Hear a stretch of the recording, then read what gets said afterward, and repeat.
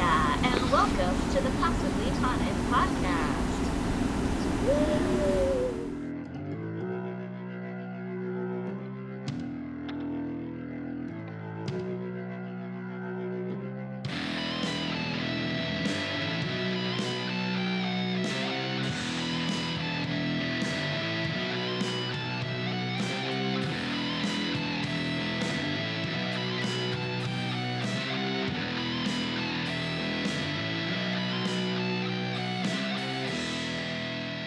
Hi, and welcome back from our lovely intro song. I hope that you're happy to be here. This is the third and final episode in this little series of mysterious disappearances.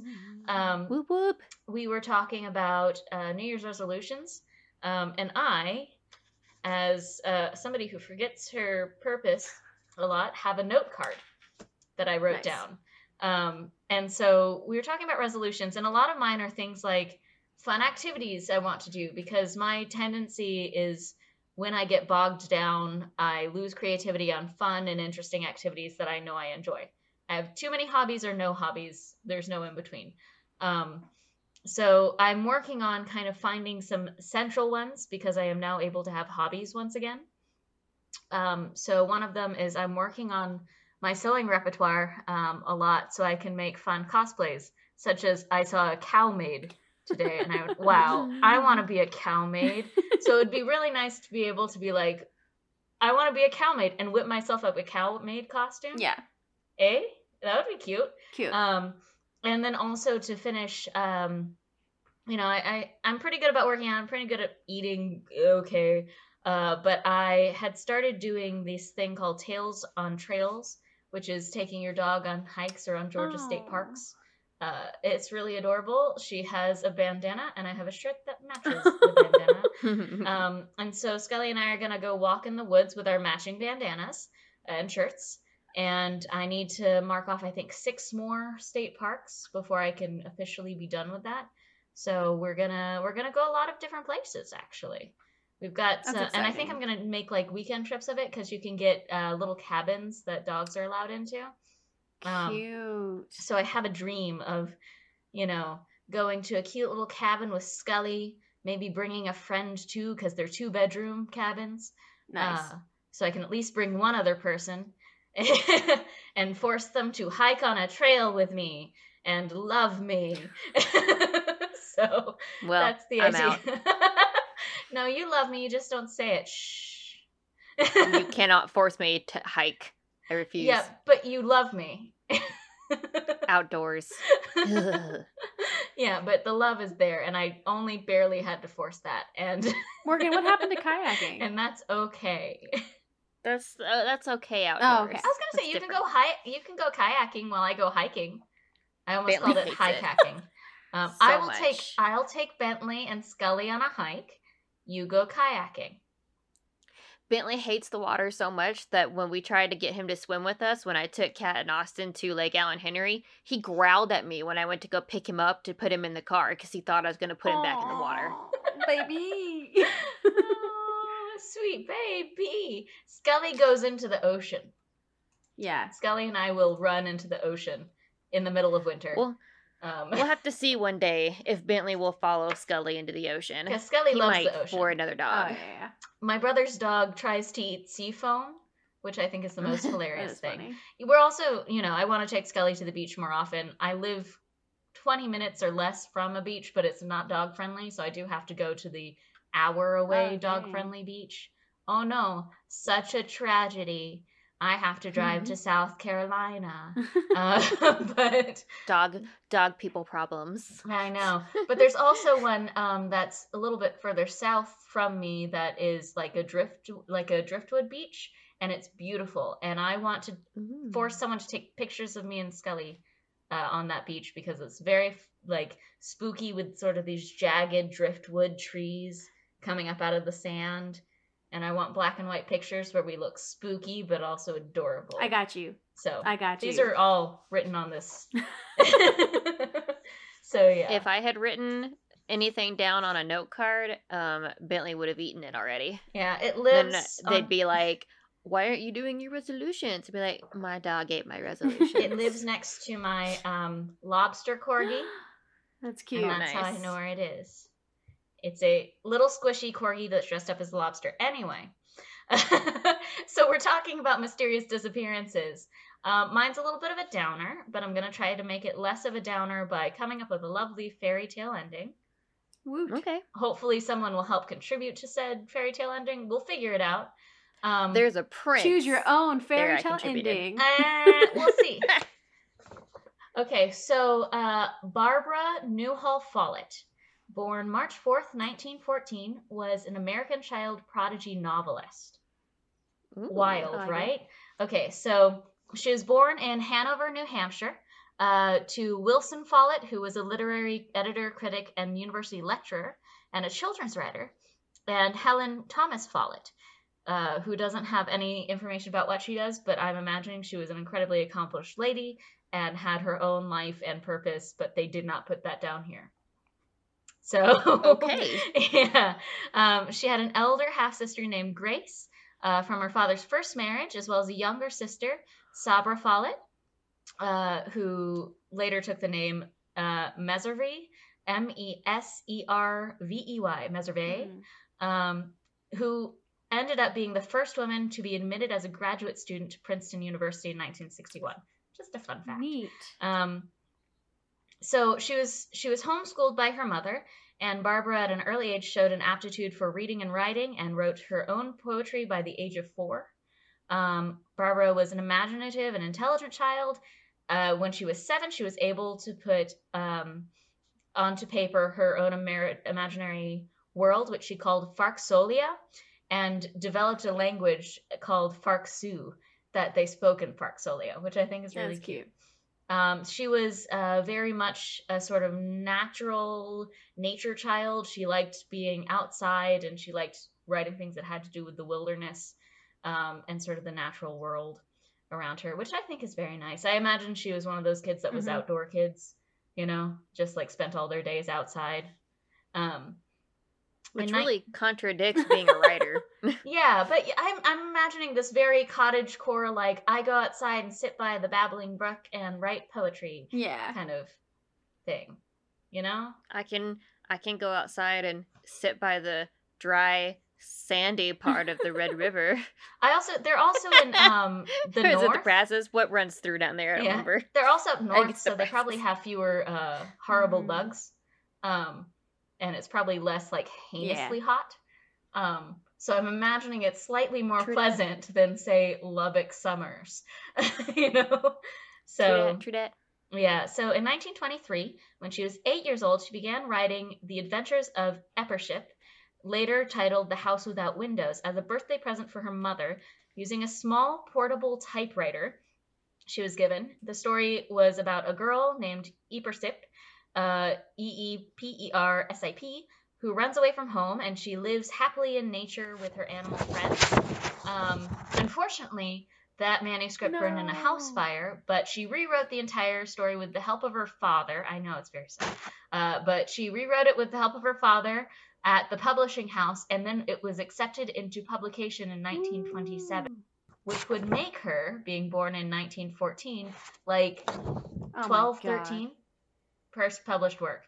It was incredibly successful, and it was released to critical acclaim in the New York Times, the Saturday Review, and other publications that would blah, blah, blah, talk about different literature. So this is an amazing child. Her next novel was called The Voyage of Norman D., and was based on her experience as on a coastal schooner in Nova Scotia, as young teens do. It was published later that year in 1928, 1 year later, from her previous thing. So she's still like a young teen. And it also received critical acclaim in many literary publications. However, later that year, her father abandoned her mother for another woman. Apparently, it was a devastating blow to her as a young teen. She was deeply attached to her father. She was a daddy's girl, and this was something that really just damaged her. She was basically, at that point, her life and career met like a stalemate where that just stopped everything.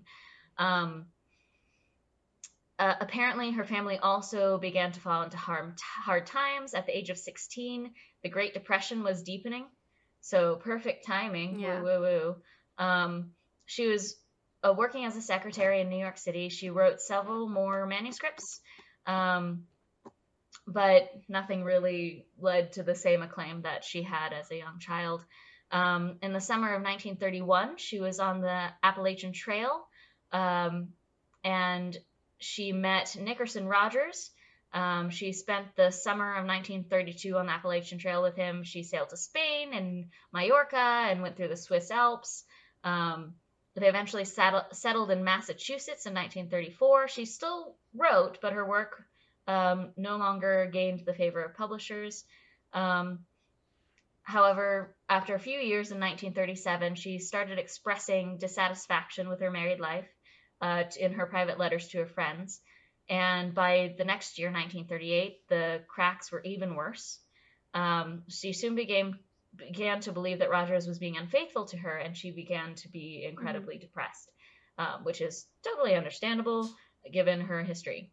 So according to her husband, December 7th, 1939, Follett left their apartment after a quarrel with $30 in her pocket, which in today's money is about $550. Okay. But so it's not a lot. But this is that's not a lot. Well, this is all the money she took with her to ... disappear. Yeah. She was never seen again. Damn. Rogers did not report Follett's disappearance for 2 weeks, claiming he was waiting for her to return. 4 months after notifying the police, he requested a missing persons bulletin to be issued. As the bulletin was not issued under Follett's married name of Rogers, it went unnoticed by the media, which would not learn of her disappearance until 1966. So between 1939 and 1966, the media did not know she was missing. Wow.